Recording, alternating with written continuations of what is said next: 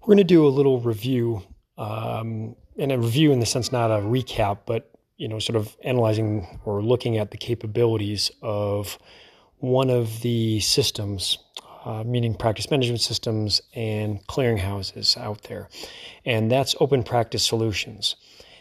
The system that they provide is called OpenPM, and first of all, I want to say some positive things about OpenPM and Open Practice Solutions, and they have a clearinghouse attached to them, which is eTactics. The organization seems to be very data-oriented. We have worked with them via one of our clients for quite a few years. They are overall quite good at reporting. They have a module in their system that it's browser-based, by the way, and you can create custom reports. You can pick from an enormous number of fields and select them, things like that. So there's a lot of good options there. They are very cooperative. They're willing to make modifications, to change reports. They're willing to do development in order to help you get what you need. And so we overall have very positive things to say about OpenPM. With respect to denials analytics specifically, we've also given them positive reviews overall in general because very few systems provide denials data, meaning denials codes in a report. And we can get denial codes from OpenPM, and that's great. And you can also get a denial description, which is fantastic because we like to have both. And both are very valuable, and very few systems allow you to get that information. We have mentioned in the past that there are some limitations, and one of those limitations for OpenPM is in order to get this information, it is located in a text field that is called note. And you have to be able to not only ignore nulls and all kinds of other information that's irrelevant, because some of those fields, some of those records have information that you don't want, but even when it does contain a record that you're interested in, you have to parse out the code in the description because it'll say something like CO 133, and then there will be a caret, and then a description, and then another caret, and then a bunch of numbers. And so you got to parse those things out, and they're not even always in that format. Sometimes there is information, and then the caret, and then the denial code. It can be a little bit goofy, but overall, it's great to have that information. You can get it out, and we can parse out those codes using, software to build that. So it's some work, but nothing that we can't get through. There is a bigger issue, though, that we wanted to comment on with respect to OpenPM, and that is that codes get smushed together. And what do I mean by that?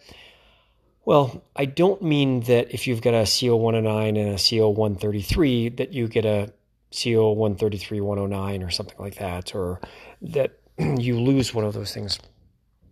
What I mean is that normally you get in an 835 file, which is an ANSI X12N format, you have an adjustment group like CO or PR, and then you have a code like 133, 109, 253, etc.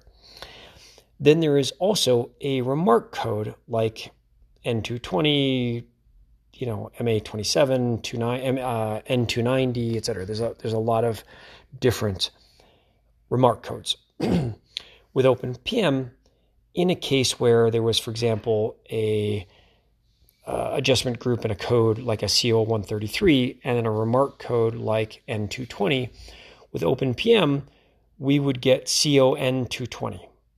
That would be the information that's delivered to us in that note field that would be parsing out. Or CO MA27, for example. And ideally, we would really get both the adjustment group and the adjustment code and also the remark code. And whether or not they're separated or not or how they're formatted, that's less of an issue because, again, we can develop software, sort of protocols to be able to identify those patterns and pull out that information and parse it. That would all be fine. The problem is it's missing. So in the example we gave of like a CO 133 and an N220, we've lost the 133. And that's an issue. It's an issue because at root, we're an analytics company, and we're missing a key piece of information, and that information is very valuable. Now, it isn't a total loss always, because even if it's missing, we can sometimes reverse engineer the adjustment code from the description. So if it says, I'm going to make this, incorrect patient demographics, or the patient termed, or whatever the description might be, we could reverse engineer and say, that's a 109 or a 133 or a 253 or a 45 or whatever it might be, right? So we can reverse engineer a number of those, but even that can be really complex because payers tend to have wildly varying descriptions, and therefore you really need natural language processing in order to handle all of those and then convert those to a lookup table for those adjustment codes. So it is possible, but it's a lot of work. It's very difficult, and even with that, it doesn't always work. You can't always find the missing adjustment code. So I'm going to pause there, and we'll come back and talk more about this particular issue for OpenPM in a follow-up podcast.